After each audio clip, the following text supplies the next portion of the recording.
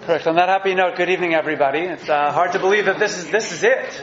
This is it for a long time. Our next shiur in this series is scheduled, I believe, for November 2nd. Mark your calendar. It's the first Wednesday after the Chagim. It's a little, huh? Of course not. But hopefully it's a long time. The book of Jonah, I thought, would be a good conclusion. Originally, we were going to get into the middle of the 12 prophets, and I just felt that would be so anticlimactic. Here we are plugging away, and then being smack dab in the middle, and then saying, see you in 5 months, at least in this capacity. It wasn't going to work. Whereas the book of Jonah stands on its own. There's really one question. Most people are familiar with the story from the time they're very little children. As we all know, I can tell what's popular for kids long before I had children of my own. Basically, if there are animals there, it's a hit, right? Which is really like Noah's Ark. The whole world drowned, but there's giraffes and elephants, right? So it's fantastic. Kids love it. Plagues, again, Egypt is reduced, it's completely obliterated, but okay, there's frogs, there's locusts, there's we always go with the lions rather than the flies for Arov. It's better for a plague kit. All these different things, and so kids love this stuff. So Jonah and the whale, of course, gets a lot of airtime on this front also. And there's really the story is like this. God tells Jonah to go to the city of Nineveh, the wicked city of Nineveh, which became the capital of the Assyrian Empire, to get them to, I don't know if he explicitly told them to make them repent, but he said, go there because they've been really, really, really bad. Jonah, for some reason which he doesn't bother to share with us, doesn't want to go. That part is clear. And he takes off and runs in the opposite direction, gets on a ship going to Tarshish the other way. He's going to the Mediterranean. God isn't amused, so he sends a huge storm. Sailors try very hard to get back to shore. It doesn't work. They eventually ascertain that Jonah is the guy. He's the reason why trouble has brewed. Miriam, please.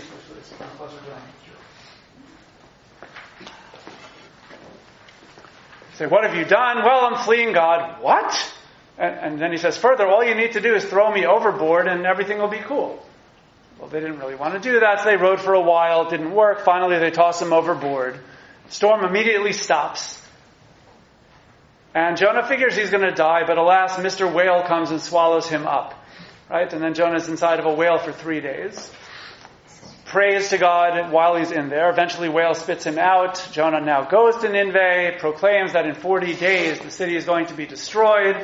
And the city of Nineveh does the best repentance in biblical history. It's really phenomenal. Within seconds, the entire huge city, including the king, they all listen to this total stranger who probably smells like the inside of a whale. Right? They never met him before, have no idea what's going on. They listen to him anyway. They all drop everything. They fast, sackcloth and ashes, even for the sheep. They all repent. Great. And God pardons them. Then for some reason, which is also hard to figure out, Jonah is furious. And he says, I knew this was going to happen. I knew you were going to forgive them. And now I want to die. And God tries to teach him one final lesson. God gets the last word in the story, the end. The whole thing is just 48 verses long, which makes for a long Haftarah and Mincha Yom Kippur. And plus we're exhausted by then, so it's even longer. But all the same, it's a pretty short biblical book. And the one question that comes up is, so why did he run away? What's wrong with just listening to what God says, which is the way that we like to think of prophets? We've discussed very recently other reluctant prophets, Moshe being the banner example of that, but also Jeremiah was reluctant, Ezekiel most recently was reluctant, but at least, honestly, I understand their plight. God tells Ezekiel that you're going to fail. Okay, so he doesn't want to go. So God finally compels him to say what he needs to say, and that's the way it goes. But Jonah never lets us know why he doesn't want to go. He just runs away. So why didn't he want to go? Yeah, David? He's afraid that they would repent. And then? And that would make Israel look bad. That would make Israel look bad. Good. So one midrashic line, very ancient interpretation, is what David is saying, that Jonah loved Israel. And he was afraid that if he goes to Nineveh, they might listen. And suddenly God is looking at this. Prophets for centuries yell at the people of Israel and almost nobody listens. Right? Then finally, the prophet goes to pagan city and within 5 seconds everybody repents. So how's that going to make Israel look? Bad. Okay, so that's one answer that's on the books, and not only on the books, but it's an ancient answer. Okay, good. Any other possibilities? Why did Jonah run away? It's so weird. I mean, the prophet leaves and wants to die over this in the end, but what's he so upset about? That's what's weird about this book. I think the whale gets all the airtime because it's really interesting, right? One of these days, it'll be a separate lecture. I have to tell you about a fellow named James Bartley. Really, really interesting. Some sailor in 1891 who evidently was swallowed by a whale and survived for about 36 hours. Really interesting story. I did a ton of research on this a bunch of years ago. And, obviously the theologians loved it because he had a modern-day Jonah. On his grave, apparently, it says a modern-day Jonah. Whether the story happened or not is another story, but we'll talk about all these things some other occasion. But for now, that's the part that gets all the airtime. But most people never understood this story because there's one basic feature, which is prophet is reluctant. But this time, for the life of us, we can't figure it out. It's not the humility of Moses. It's not the fears of Jeremiah. It's not the desire to stay in God's close presence like Ezekiel and not wanting to go on a failed mission. Another answer that appears on the ancient books in the Midrash already is that Jonah was afraid of being accused of being a false prophet. Let's say he goes and tells the people of Nineveh that they're going to get clobbered. And they get afraid, and so they repent, and now they don't get clobbered. Well, now they might say, hey, he's a fraud. He said we were going to get destroyed, and look, we're still here. That's another answer that's on the books. Abarbanel rejects both of these answers. Already in the 16th century, he thinks that both of these answers are incredibly far-fetched. He says, first of all, why assume that Israel will look bad by contrast? Maybe if the Israelites hear that even a pagan city like Nineveh listened to the prophet, maybe some of us will wake up and say, hey, maybe we can do this too. In fact, I'm willing to bet that one of the reasons we read this story on Yom Kippur is to inspire exactly this point. It's not supposed to make us feel bad on Yom Kippur. Look at this. We're terrible sinners and the pagan city of Nineveh repented. That's not the point. The point isn't to put us down. The point is to inspire us. Even they repented, so much more so. We have an ongoing relationship with God. We should do a better job too. I'm sure that's one of the reasons we read it on Yom Kippur. So maybe that was true then too. Why assume that it's going to make Israel look worse? And, yeah, sorry, Miriam.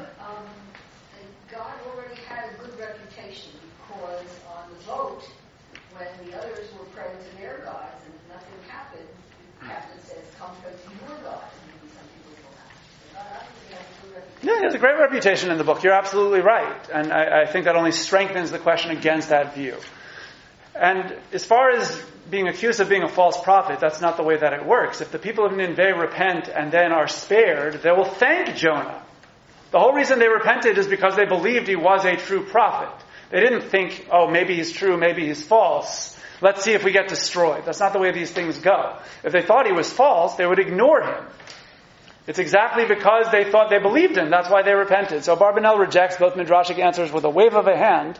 And so here we are now in the 15th, 16th centuries where Abarbanel lives. And pretty much the entire history of traditional commentary had adopted one or both of those views. That's a precarious place to be as late as the 16th century. Yes. Welcome. I think a hint comes at the end of the story with the tree that grows overnight and provides shade for Jonah, and then the tree dies. And God gives a lesson to him about that. And the lesson is, you're crying over a tree that just died, that was only here for one day, and you had, and what about all these people in Nineveh? You didn't care about them, And it took many years for these people to grow and build and so on and so forth. I think it was a statement showing that God cares. First of all, the Yom Kippur, God does care and does listen to tshuva, first of all. Sure. And secondly, he even listens to the guy who are asking for tshuva. Absolutely. So I think that's I thoroughly agree with you that God tries to convey and does convey those two messages. Whether Jonah buys in is another ballgame. But God certainly conveys that to the prophet and therefore to us in the book. 100%. But why did Jonah run away? What's wrong with those lessons to begin with? Right? He might have been afraid. First of all, they won't accept him. He was not one of them. And secondly, he was a Jew, so maybe he didn't want to be bothered with them. Okay, so that could be. Most reasons. Could be. Good, Zohar. Isn't the Pirush that he knew the people of Nineveh would be the ones who would eventually conquer Israel? Beautiful. So you're with us with Abarbanel. You're riding with him step by step. After Abarbanel throws out the Midrashic answers and says that they're beyond, he says, why Nineveh? Well, it could be any wicked city here, like Sodom. Right? Sodom has no national role to play. It's just the wicked city where Lot moved, and before you know it, it's over. Nineveh was a real important city in Israel's history because it became the capital of the Assyrian Empire shortly after Jonah's time, actually. And once it became the capital of the Assyrian Empire, it destroyed the world as well as Israel. Israel got obliterated by the Assyrians. We spent some time talking about that in the book of Isaiah, because Isaiah watched that happen. Okay, so Jonah is thinking like this. All right, if I go over there and get them to repent, then they'll still be there, and they'll come along to destroy us one day. I know. I won't go. They won't repent. God will have to destroy them, and then they'll leave us alone, because they won't be there anymore. According to this approach, Jonah wants to be a martyr on behalf of the people of Israel.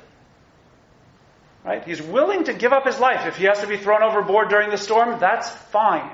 Because at least the wicked, vicious city of Nineveh will never be able to harm us. He's willing to go down with that. He's according to Abarbanel, and Malbim in the 19th century is with this approach as well. He's martyring him, it doesn't work because God is not going to let him get away with it. But in principle, he's willing to martyr himself on behalf of his people. So yes, that's an excellent answer. And the advantage that Abarbanel gains, which is immense, is that we happen to know that Nineveh shortly thereafter did exactly what Abarbanel puts into Jonah's mind. Yeah. I know he's a prophet, but how does he know what's going to happen in 100 years? That is an important theological point that you're making. Prophets know things in the future when God tells them those things. So you're absolutely right. The following generation of prophets, Amos and Isaiah, God told them the Assyrians are going to be destructive.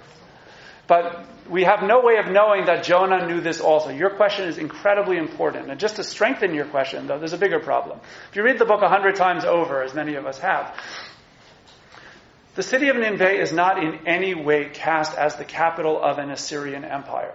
It's cast as an independent, wicked city, like Sodom, actually. It looks like a city-state. It has its own king. It has its own population. There is no connection at all between this city of Nineveh and the national history that we find out elsewhere. The story can be read in a vacuum. Right? Even though we know, we're very smart, we know that Nineveh became what it became, but the book doesn't focus on it that way at all. So much so that nobody is named. Not the king of Nineveh, not the king of Israel at that time, not even the fish. Nobody has a name except for the prophet Jonah. Right? It doesn't sound like this book is about Israel and its national history at all. And suddenly, here we are at the end of the 19th century, and boy, oh boy, are we in a hole. It's 48 verses. It's one of the most familiar stories around. I sit around telling my daughters Tanakh stories every night at the dinner table when I can. And so the Jonah story, when I get to it, it's like, wait a minute, it sounds like the one with the whale. I said, it is the one with the whale. Congratulations, we're great. They love that one, like everybody loves that one. It's a fantastic story. But here we are through the 19th century. We now have 3 leading tracks of interpretation, and all of them are so easy to just go like this. That means that we're not building on a strong foundation. It's really nerve-wracking to me in a good way when you have 3 powerful answers that can be easily dismissed. So finally we roll into the 20th century. And in the 20th century, somebody decided to do something about this. And all of a sudden, a new answer came onto the map that became very popular through the whole 20th century. Rav Yoshua Bachrach over in Israel, alav shalom, he had this answer. Eliakim ben Menachem, the author of the Dat Mikra commentary, had it. Professor Uriel Simon of Bar Ilan adopted this interpretation. This was the hot 20th century interpretation. They said, we're all speculating here. Why don't we find some verse in the book that might help us here? And so they all turned to chapter 4. So even though chapter 1 is what's in front of you, let's look at chapter 4. After God pardoned the city of Nineveh, chapter 4 begins like this. This displeased Jonah greatly, and he was grieved. He prayed to the Lord, saying, "O Lord, isn't this just what I said when I was still in my own country? That is why I fled beforehand to Tarshish. For I know," he's saying explicitly why he ran away. Why speculate? Right? "For I know that you are a compassionate and gracious God, slow to anger, abounding in kindness and renouncing punishment. I knew you were going to forgive them, and that's why I ran away." Well, what's wrong with forgiving them? Huh?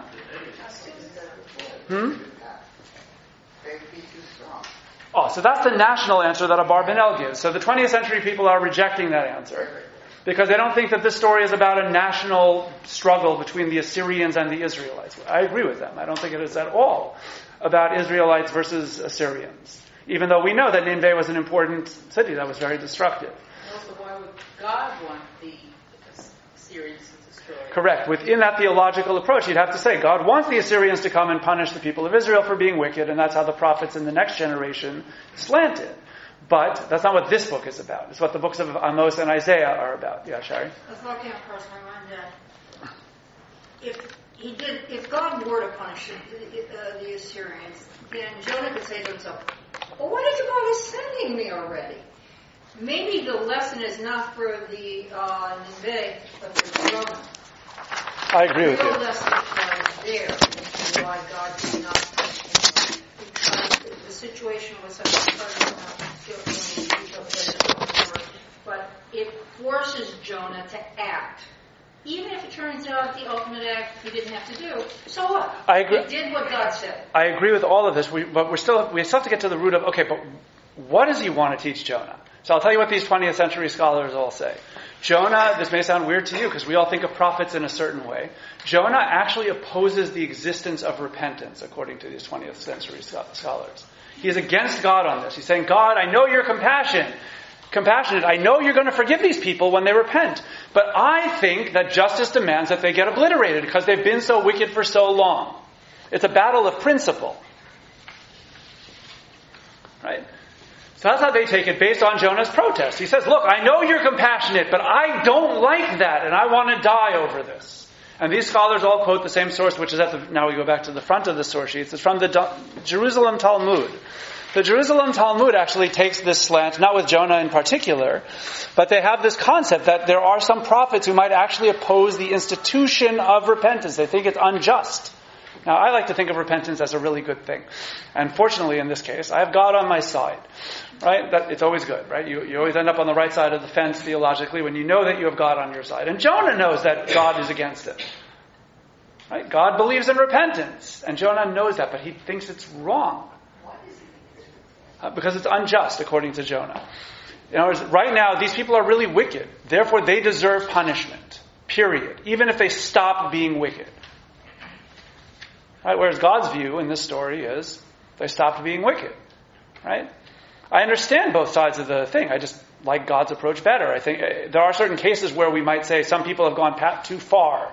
Their wickedness was so enormous, there is no repentance. There's a crazy question that came up, just to give you a banner example of this. In the 60s, an ex-Nazi applied to convert to Judaism in Israel. Oh, no. For real. Look it up. In the 1960s, I don't remember the name of the person. Not one of the biggest ones, but a real Nazi, one who killed Jews.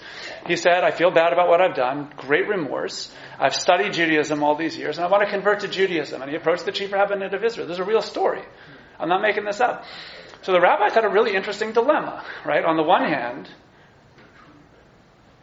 we have Talmudic passages that some of the greatest sages descend from people like Haman and other great wicked people. So obviously somebody in this mix converted, right? However, can we say there's a point of no return? This person's atrocities were so over the line that we should just hang him on the spot, or at least throw him in jail for the rest of time, let alone reject his conversion application, right? That's an example. I don't want to discuss this particular case. I'm just giving an example of where you might fairly say there is a point of no return and repentance is done. God should punish this person, right? I think that's a fair stance, right? And here's a good example of that. So, getting back to this issue, getting back to whether that's pshat in Yonah, though. I have let's read the Jerusalem Talmud passage first. The top, right above chapter 1, right? It was asked of wisdom, what is the punishment for a sinner? She replied, misfortune pursues sinners. Sinners deserve to be punished, says the book of Proverbs. It was asked of prophecy, what is the punishment for a sinner? She replied, the person who sins, only he shall die. Meaning, once you've sinned, that's it. That's prophecy's position. It was asked of God, what is the punishment for a sinner? He replied, let him repent and gain atonement. Right? So these 20th century scholars first turn to Jonah's objection. He says, hey, I knew you were a compassionate God, but I don't like that. I like justice. And then they quote this passage in the Jerusalem Talmud, which seems to create a conflict. That the prophets really wish their method of how they would create a perfect world is wipe out the bad guys and all you're left with are the good guys. And then the world is perfect. Right? Whereas God's approach is, let's give some repentance. The truth of the matter is, if you read Tanakh, it's actually the exact opposite. God's approach is wipe out all the bad guys Look at the flood. Look at the golden calf. God's plan was, okay, you're sinning, good. Wipe them out, start with the best. And Moshe is the one who appeals to, let me try to make the people better. It's the human approach that actually wants the repentance rather than the divine approach. The divine approach in the Torah is much more severe. It says, wipe them all out and start with the best all over again. So I don't think that the Jerusalem Talmud accurately reflects what the Torah does. But more to the point, the whole claim that Rav Yoshua Bachrach, Rav Eliakim ben Menachem, and Professor Uriel Simon they're making is that prophets oppose repentance. And that's why Jonah ran away. The bad news for all of them is, have you ever read any other prophetic book? All of the prophets are pro-repentance. All of them. It's not that the prophets have this unified front against God and don't want the people of Israel to repent. No! They spend their whole lives trying to get the people of Israel to repent. They love repentance. They're crazy about it. They wish that more people would do it. Right? There's nothing in Tanakh about a systematic objection by the prophets against repentance. Jonah is the only one who seems to have a problem with this. Yeah, Adele? Well, perhaps we have to distinguish the prophets that we're talking about that were pro-repentance.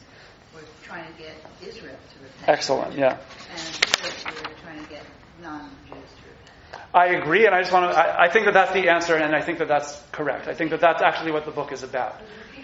Yeah, what Adele is saying is that the prophets of Israel, who are all pro-repentance, are preaching to the Israelites. Not as going to a pagan city, but I want to just modify it slightly. It's not an anti-non-Jewish thing at all. Jonah's objection, this is my thesis, which, I remember when finally all came together in 2004. It was this big epiphany. It's I think that's it. First of all, for the record, Abarbanel and Malbim elsewhere say it. It's just not their central thesis. But I'm no, but this should be their central thesis.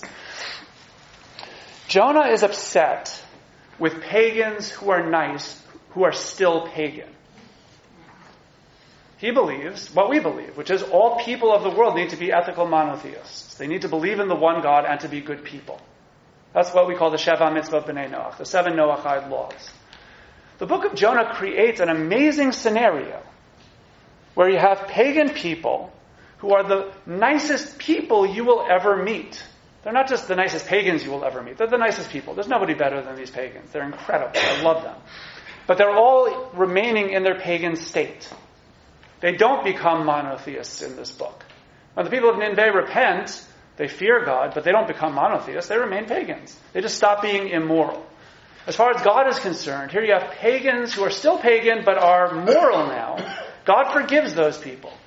Jonah objects, this is the thesis, following Adele's approach.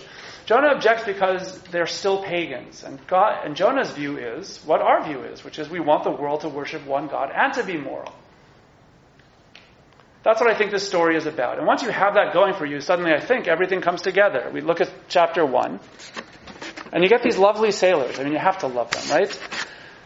The word of the Lord came to Jonah, son of Amittai. Go at once to Nineveh, that great city, and proclaim judgment upon it, for their wickedness has come before me. Jonah, however, started to flee to Tarshish from the Lord's service. He went down to Yaffo and found a ship going to Tarshish. He paid the fare and went aboard to sail with the others to Tarshish, away from the service of the Lord. So far, so good. And he's in rebellion. Again, here there's no clue why he's running away. But you got to plug with the thesis here.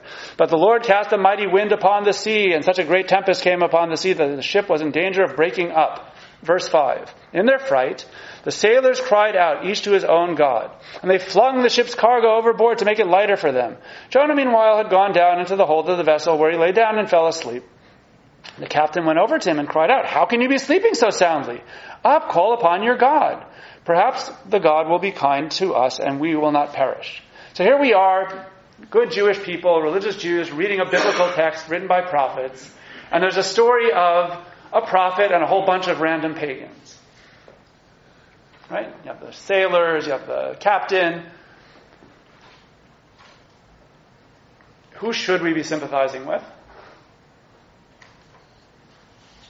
Of course, it's a no-brainer. We have a prophet, and anybody, the prophet wins. That's the rule. But here, I can't help but notice, the prophet, I don't know why, is rebelling against God. He's asleep on the job.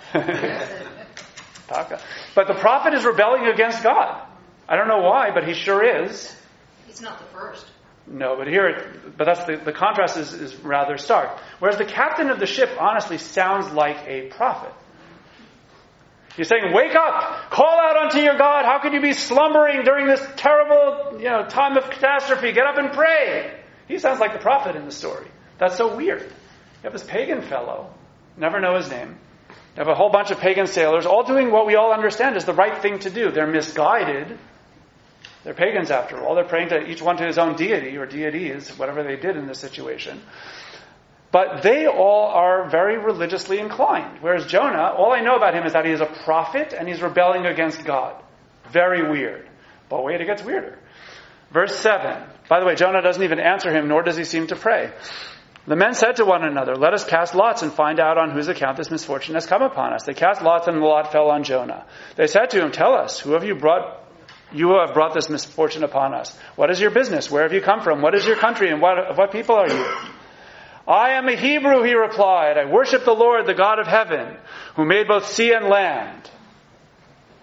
Okay, what do the people want to know? When the sailors are asking all these questions, what do they really want to know? What he did. What have you done? And he's giving his little, here's my passport, I'm a Hebrew, I serve God. And my religious credentials, so sailors don't care.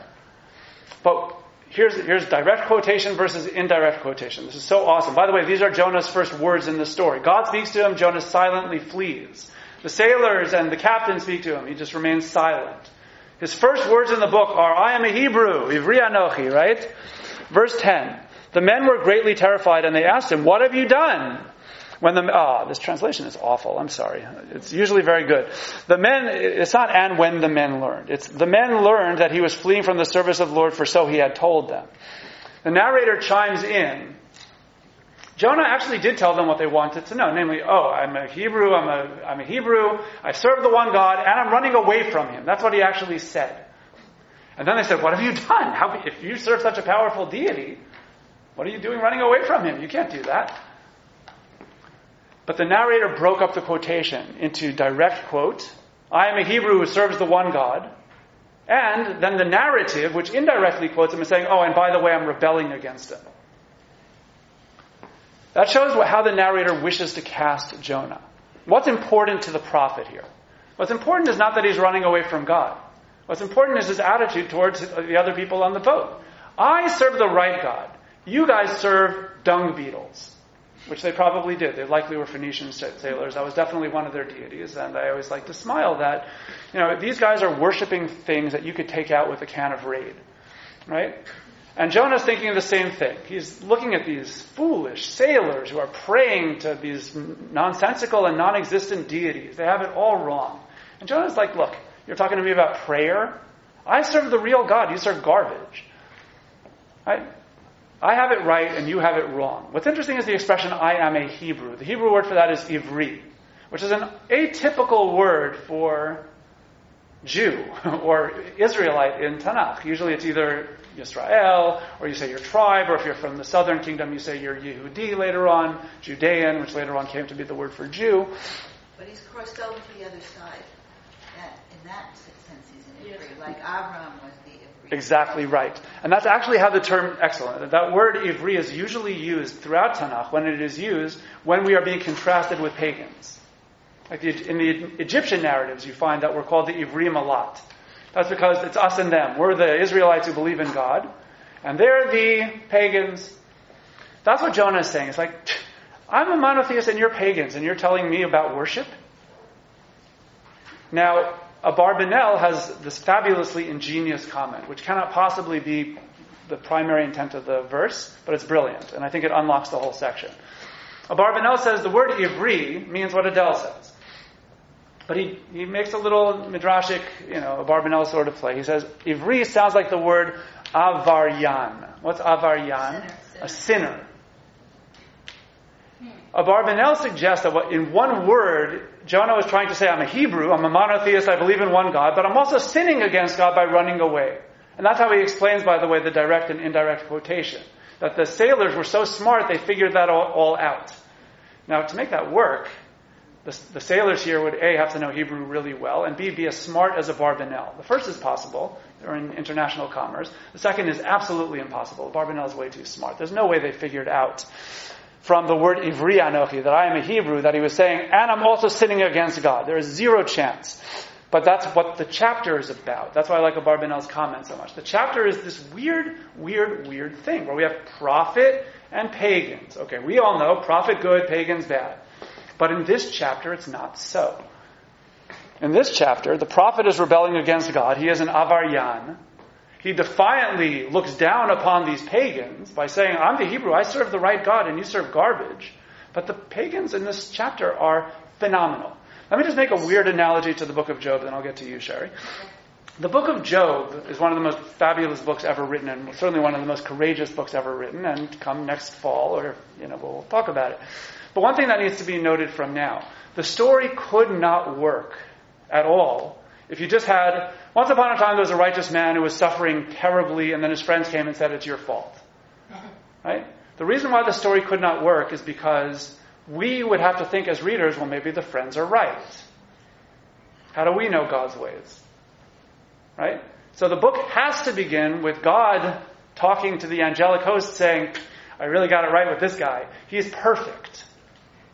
We need God's testimony in this book. It doesn't have to be a true story, but what matters in terms of its historicity, what matters is that it's teaching the point that even the hypothetical perfect person can suffer unfairly. He has to be perfect. And he needs God's testimony in the book that he's perfect for the story to work. The book of Jonah operates on a similar premise. If Jonah has a problem with pagans, it won't help us if these pagans are just okay people. They need to be perfect. Because Jonah's battle here against God is a battle of principle. He thinks that every pagan is bad and deserves to be destroyed unless they stop being pagan. So as far as he's concerned, these sailors, look at them. They're lovely. They're lovely. They're praying. They're doing everything they possibly can within their pagan blinders. They don't see the truth because they're pagans. They grew up that way. And we can't help but have an incredibly sympathetic reading of them because they're lovely. Whereas Jonah doesn't care about their sympathetic anything. It's like a pagan is a pagan is a pagan. I don't care if they're the people of Nineveh and are wicked, and I don't care if they're nice, like these sailors over here. Because I oppose pagans, and I have nothing to say to them. Okay? That's what I think this book is about. When he defiantly says, I am a Hebrew, he's drawing his line in the sand, saying, I get it, you don't, leave me alone. Okay, Sherry, what are you going to say? But you talk about, I'm not sure how to phrase this, oppositions. And actually it seems like if anybody crossed over the line, it's Jonah, and the sailors went the other way. In other words, no matter whether you like how they believe or not, whether you think it's effective or not, they're doing the right thing by praying. Whereas Jonah's saying, it's not my yoke. Correct. And they're, in that sense, they have more integrity than he does. They do, and that's what makes the story so fabulous. Yeah, Megan? Question. Hold on, yeah. Okay, yeah. You said something about, the people of Nineveh are very, very nice, but here it says right where is it about the wickedness has come before, meaning from Nineveh. So where do you come up with the expression that, sorry, I didn't mean to phrase it that way. How can you say that they were all very, very nice? The people of Nineveh are horrible. These are the sailors I'm talking about. Original, okay. The people in this chapter. Yes. People in Nineveh at the moment are awful. Yeah, Megan? Yeah, I was thinking that if the beetles that the sailors worship are irrelevant, that the gourd that Jonah worships at the end is also irrelevant. We'll have to get to the gourd, yeah. They're kind of parallel in that way, that the only real relevant thing is the kindness of the sailors and the worship of God. I'm with you on all of those points. I don't think Jonah worships the gourd, of course. He kind of liked it because it was shade providing, but that's a big difference between that and worship. But we'll get there in just a little while. But good. But I like your link. Verse 11. They said to him, what must we do to you to make the sea calm around us? For the sea was growing more and more stormy. He answered, heave me overboard, and the sea will calm down for you.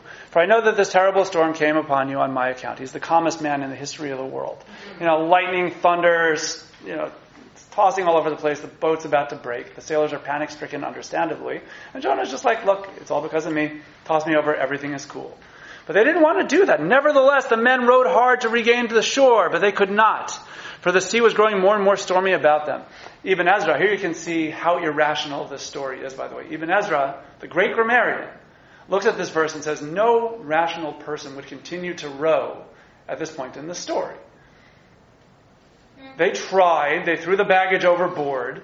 Now they drew lots, which they all believed in its authenticity. Jonah confessed, and he gave them a solution. Even Ezra believes that if he were on that ship, he doesn't say it this way, he would have tossed Jonah overboard also. You got to save the boat. And if this person is telling you that that's the story, that's the story. So even Ezra rereads the verse, JPS translates properly here. He says, nevertheless, the men had rowed hard. He just adds a past perfect there as a means of saying that the rowing already took place earlier. That's because even Ezra can't believe that these sailors are still trying to save Jonah. But the whole point of the book, or at least this chapter, is that here you have these pagans who are above and beyond fabulous. Sam? Right, because they don't want to be guilty of killing an innocent person. Yeah. It says in the next verse.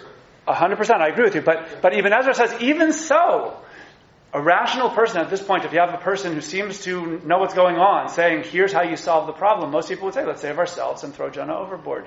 So let's read on a little bit more. Let's read on a little bit more. Then they cried out to the Lord, "Oh, please, Lord, do not let us perish on account of this man's life. Do not hold us guilty of killing an innocent person, for you, O Lord, by your will have brought this about." And they heaved Jonah overboard, and the sea stopped raging. Amazing. They pray to God, right? The men feared the Lord greatly. They offered a sacrifice to the Lord, and they made vows. Referring to the God of Israel. This is God's personal name here. So, the sailors, I don't think that they converted to monotheism at this moment. They probably continue to worship their dung beetles. They're just impressed with God. And therefore, as pagans go, pagans take on as many deities as they respect. But what's amazing is that these people are so religious and so sincere and so genuine and so moral, and they so don't want to harm Jonah. Even when he confesses, even when he says, here's a solution, they're amazing. And so the chapter 1, if you had to summarize it, or if I had to summarize it, I would just summarize it by saying, Jonah is saying to the world, Ivri Anochi, I am a Hebrew. I am opposed to all of you pagans. I don't care how nice you are, even if you're perfect, even if you're above and beyond what any human being would do. And I'm also a sinner. I'm going to keep rebelling against God on this point. I stand by my rebellion. It doesn't matter that there's a sympathetic reading of a prophetic narrative, would say Jonah. I think that these people are pagans, and therefore these people, I have nothing to do with them. Then we go to chapter 2, the famed whale part. Some people, all you people who think that whales are mammals, and therefore this huge fish over here could not possibly be a whale, give me a break. I know that whales are mammals also, and they're not really. They're fish, because we all know that from the time we're 3 years old, so are dolphins. But I know they're biologically mammals. But don't hold biblical narrative to contemporary biological categories. It wouldn't be bad if it says a great fish and it refers to a whale. So anyway, the Lord provided a huge fish to swallow Jonah, chapter 2. And Jonah remained in the fish's belly 3 days and 3 nights, and he had all you can eat sashimi. It doesn't say that here, but I know that that's what we would have said in today. Jonah prayed to the Lord his God from the belly of the fish. He said, "In my trouble I called to the Lord, and he answered me. From the belly of Sheol I cried out, and you heard my voice. You cast me into the depths, into the heart of the sea. The floods engulfed me. All your breakers and billows swept over me. I thought I was driven away out of your sight. Would I ever gaze again upon your holy temple? The waters closed in over me. The deep engulfed me. Weeds twined around my head. I sank to the base of the mountains. The bars of the earth closed upon me forever. Yet you brought my life up from the pit, O Lord my God. When my life was ebbing away, I called the Lord to mind, and my prayer came before you into your holy temple." What is this prayer about?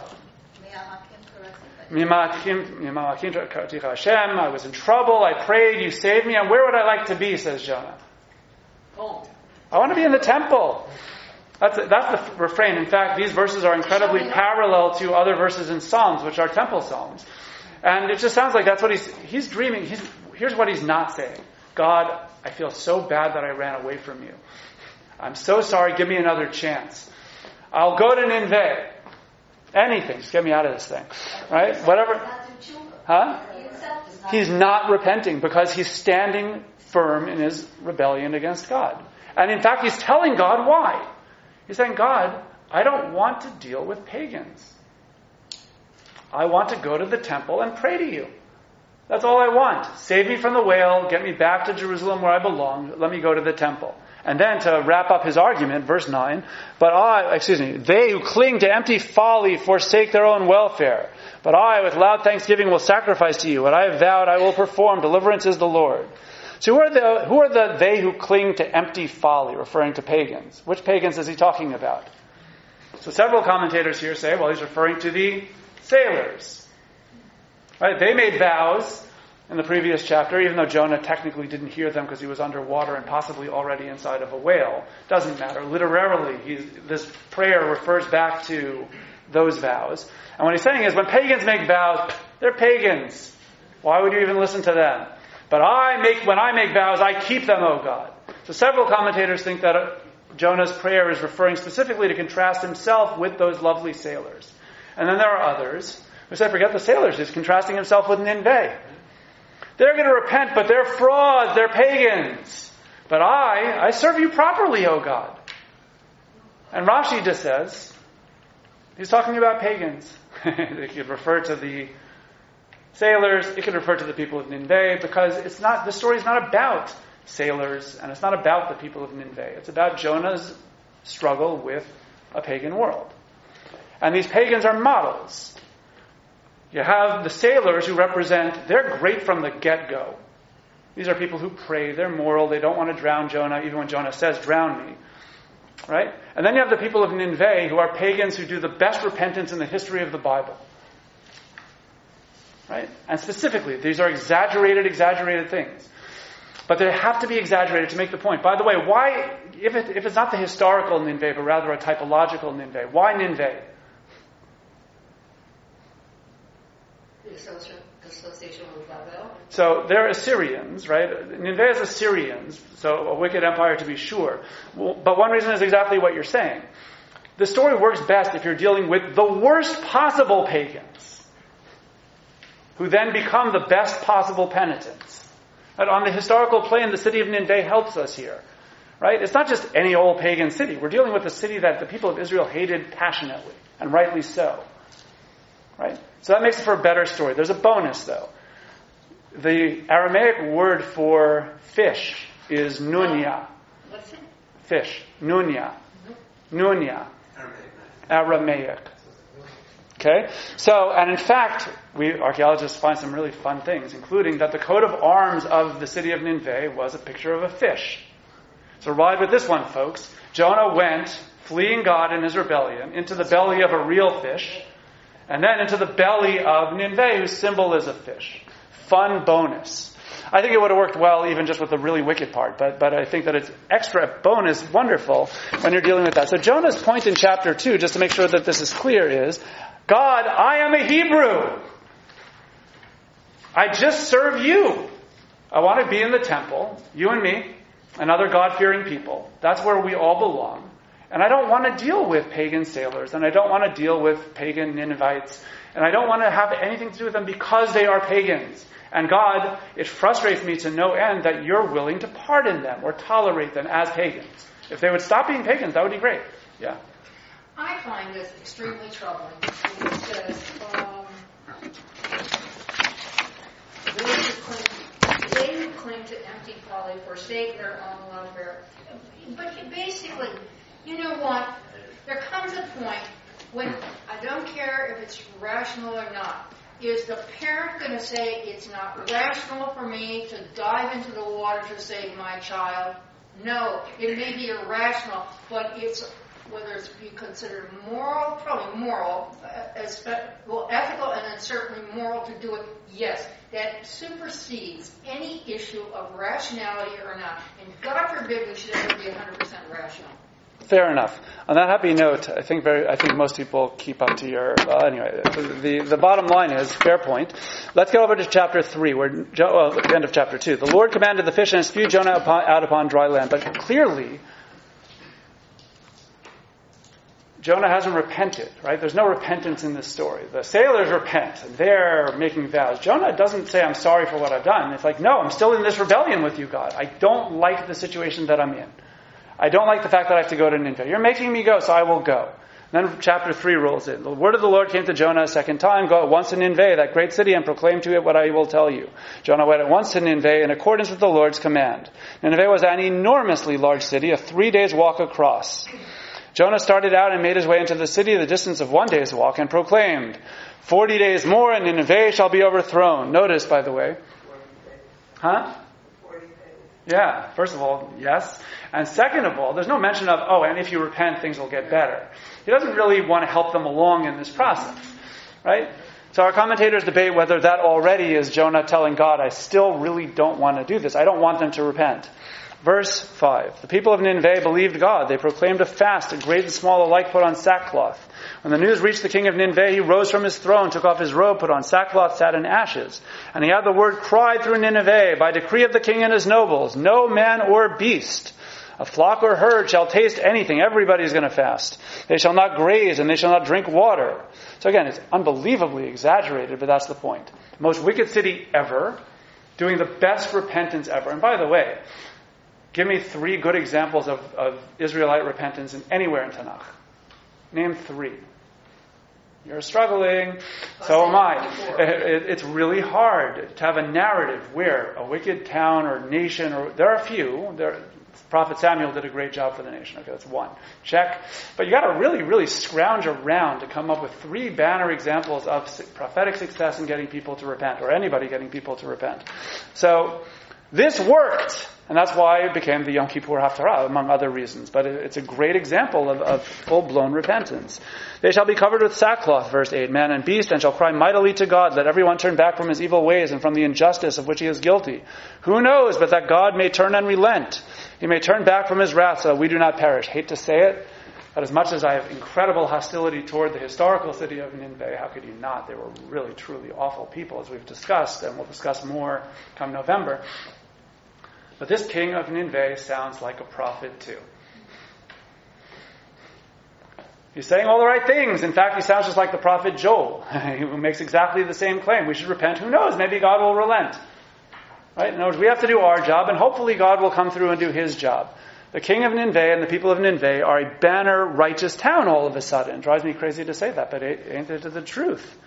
God saw what they did, how they were turning back from their evil ways, and God renounced the punishment he had planned to bring upon them and did not carry it out. Now, if the book ended here, by the way, I would tell you that the book was actually about repentance. Right? Jonah, for whatever reason, opposed it. I would say that the 20th century scholars are right. Jonah opposed repentance. God forced him to go. The people then repented. God saved them, happily ever after, and Jonah, too bad on you. Or else he learned his lesson, because look, he went. If you stop the book here, I would tell you the book is about repentance. I would agree with the 20th century crowd. But I don't, because there's a chapter 4. And chapter 4 sets up what several of you have pointed out in different ways, namely that what's really going on here is a battle between God and the prophet. That's what's been going on all along. It's not about Nineveh. It's not about the sailors. Jonah has a principal disagreement with God. And this brings us to the climax of the book. Chapter 4. This displeased Jonah greatly, and he was grieved. He prayed to the Lord, saying, "O Lord, isn't this just what I said when I was still in my own country? This is why I fled beforehand to Tarshish, for I know that you are a compassionate and gracious God, slow to anger, abounding in kindness, renouncing punishment." Hold it. Figured once you add the Hebrew, the pages will get very unwieldy. But the Hebrew goes something like this. This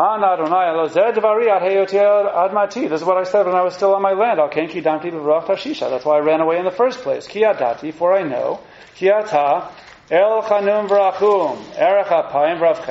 What does it sound like? And good. And what's the next word? Yeah, it's from the Torah. God told this to Moshe right after the forgiveness or the pardon at the golden calf. Right, so good. But hold on. So let's do it again. El Chanum V'Rachum. Erech Apayim V'Rav Chesed. Oh, Ve'emet. That's where Jonah stops. He doesn't say Ve'emet. He says V'nicham al hara'ah. That's the kicker to the book. The kicker to the book is that he omits Ve'emet because God, you're not being truthful. You're pardoning pagans. This is not truth. Truth demands that you destroy the city. That's his protest right here. He's saying, God, you're being compassionate. I knew you would be compassionate. But I want justice. They're still pagans. And by the way, what's Jonah's name? Yonah ben Amittai. Amittai means the God of truth. His very name carries the meaning of the book. That's why that's his name, right? His name has great literary significance. It might have been his father's name also, but that's not what matters to us here. What matters is the literary significance. Amittai means God is true. Jonah's God is a God of truth. And so look at the next verse. Please, Lord, take my life, for I would rather die than live. Why does he want to die? This is the flip of Moses.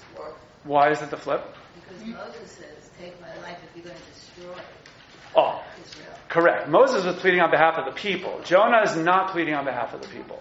Jonah is, to me, this is a great existential moment in prophecy here. It's his peak. Jonah's whole life, because he is a prophet, revolves around his love of God.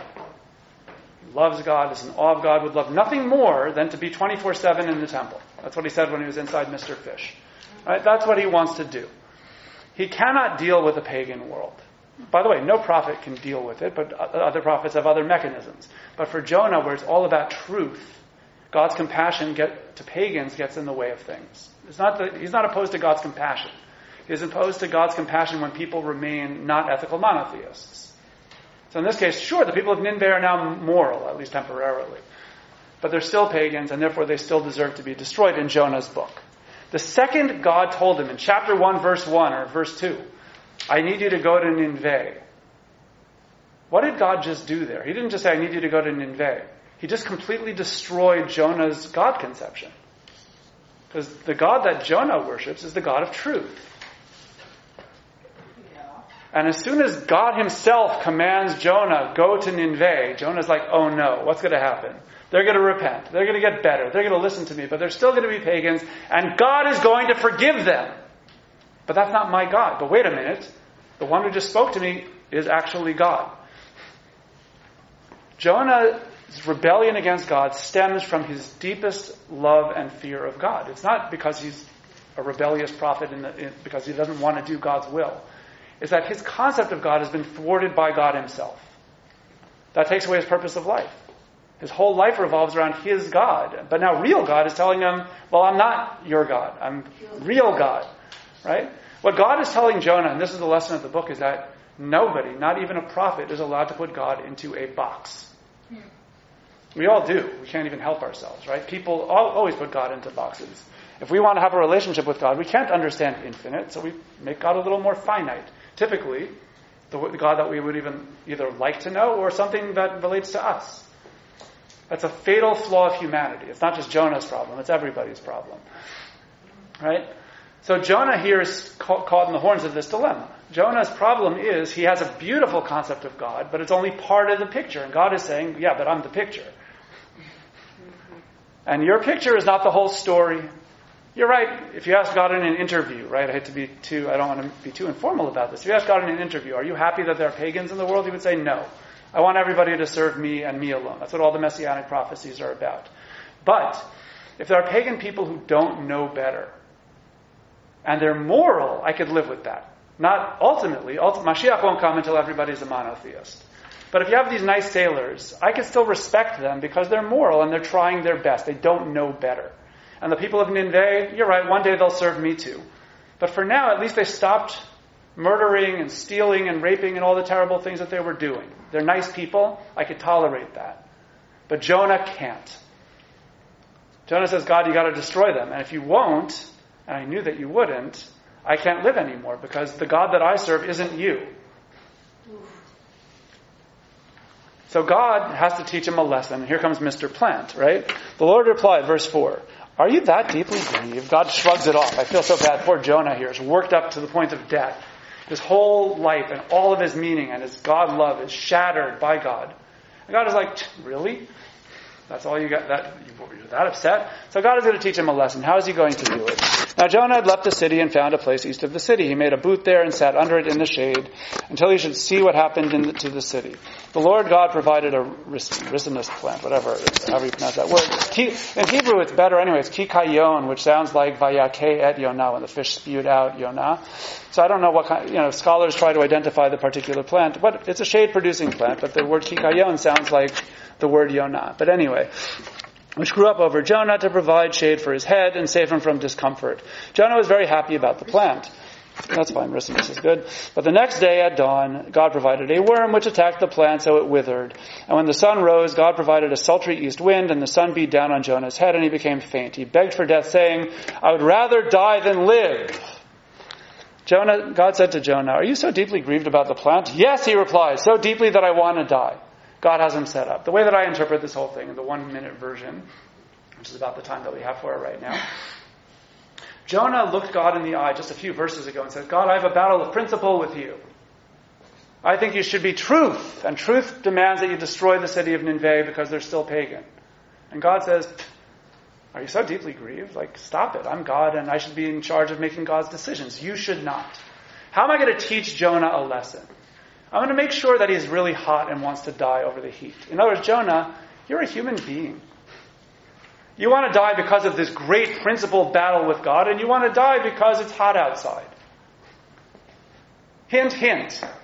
That's why you can't understand me, because you're a human being. You're a great human being, one of the greatest human beings ever, but you're human. That's why he does the plant thing, just to show him, look, you want to die also?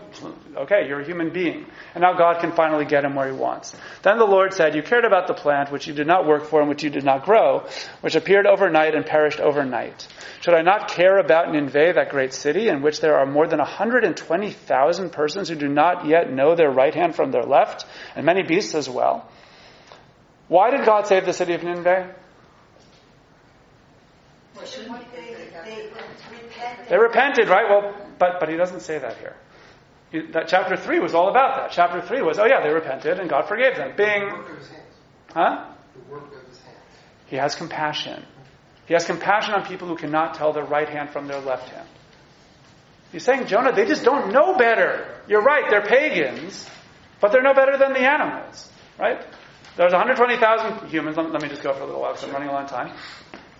120,000 people who can't tell their right hand from their left hand. How can I not have compassion on my creatures? He's not saying, hey, Jonah, this is the playbook. They were sinners. You're the prophet. You told them to stop it. Or not really, but you told them that they would be destroyed. They stopped it. I forgave them. That's all he needs to say. Just read chapter 3. But no, God is not invoking that argument because that's not what he's trying to teach Jonah. What he's trying to teach Jonah is, Jonah, you're a human being. You can't understand my ways. But I am compassionate. I'm even compassionate on pagans because they can't tell better.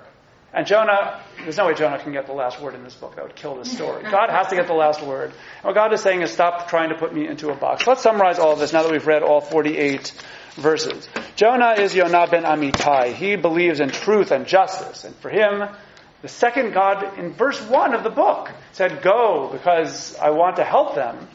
Jonah, that was it. Jonah wanted to die.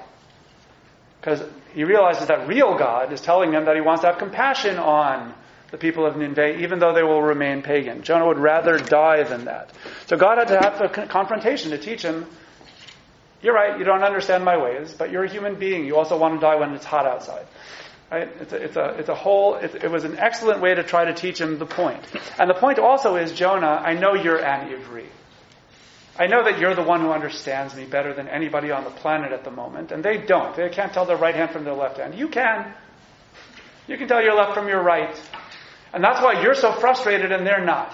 The closer you get to God, the more you actually realize how little you understand God. Getting close to God brings humility with that, not arrogance. It's not like, ooh, wow, I really know God's ways. It's the opposite. That's why Jonah is so frustrated. Because he is a prophet and is that close to God, it's precisely he who recognizes the infinite gap between God and people. And that drives him crazy. He wants to die over this.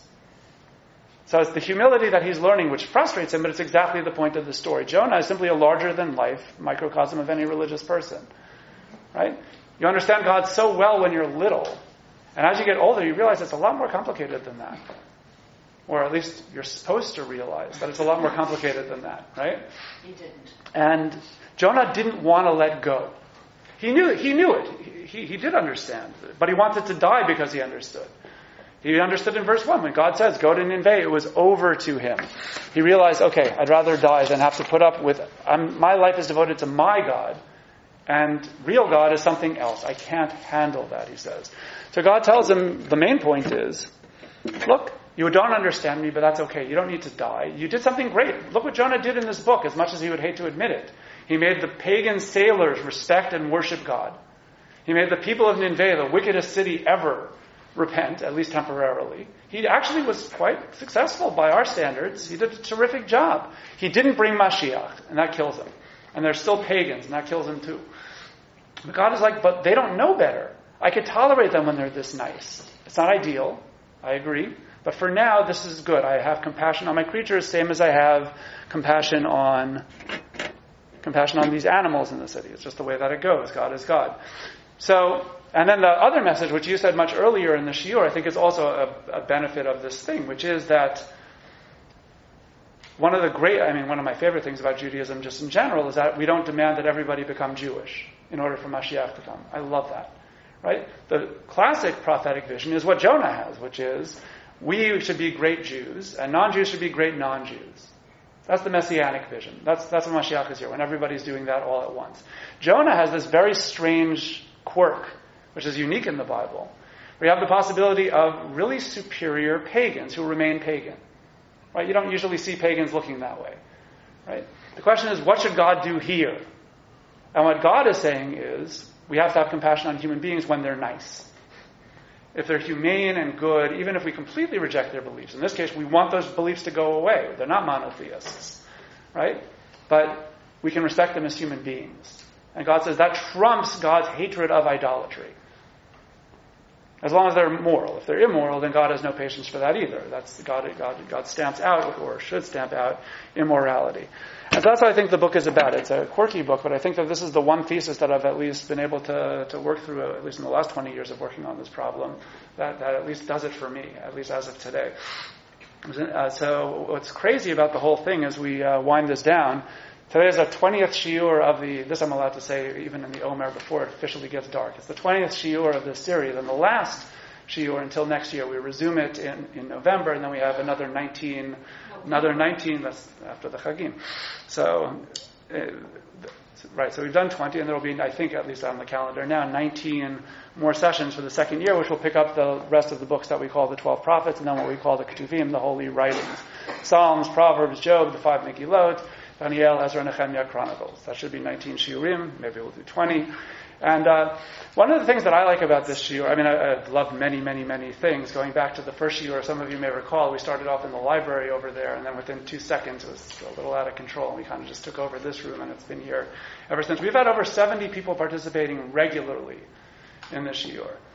Not to mention a whole bunch of people who have kind of come in and out over the year. And there were some naysayers telling me at the beginning when I started working at KJ, don't even bother with an evening shiur. Who's going to come? But I'm a believer. I said, look, let's try it. If nobody comes, I'll pick a different time to do stuff. And well, it wasn't like that at all. It was simply a fabulous, experience learning with you and the people who are not in the room tonight. Some people have been. And this is all part of my old school philosophy. It's lots of times in shuls, it's good to have these one-off lectures with catchy, snappy things, and I think that there's a lot of value to that also. But I'm still the old school guy who believes in if you do something week in, week out, you transform. I think over 20 weeks we've done just a tremendous amount together, and I'm very grateful to all of you, both in the shiur and all the emails I get afterwards with follow-up stuff and discussions in shul. It's really, really wonderful. So I want to thank, first of all, KJ for making this all possible in the first place. It's exactly 1 year ago today that I began at KJ, June 1 actually. So it's a nice wrap up from that point of view. We became Eastsiders on May 27th a year ago. And so, although, from an identity point of view, I still have to wonder, am I a West Sider who lives technically on the East Side, or am I now an East? Same as if you make Aliyah. Are you an American living in Israel, or are you now an Israeli? It's an interesting question. And so, here I think it's a little less extreme, and at least I believe I've picked up at least most of the accent and some of the nuances in that ever since coming across. It's also exactly to the date, the third year of mine working as the National Scholar for the Institute for Jewish Ideas and Ideals. So June 1 is just a good day of the year to start things. And I'm really grateful to the Institute for making all of these things possible. I'm grateful to all of you who have joined the Institute, have become participants in our work, both in these shiurim, but also we do a lot more than just these shiurim. Our journal, our website, all of our programs throughout the country. It's really amazing what we've done, and thank you all for all of you who have joined. Definitely always feel free to go to our website, jewishideas.org, which is on every one of our source sheets to learn more about our work.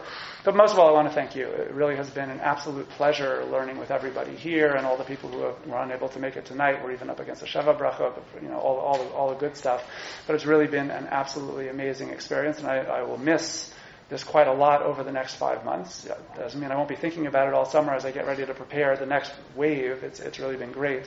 But I look forward to picking it up with you in November, and I'll be in touch, and I'm sure I'll see most of you before that. So thank you very much. And have a wonderful summer. Oh, just becoming attractions. This I can, if you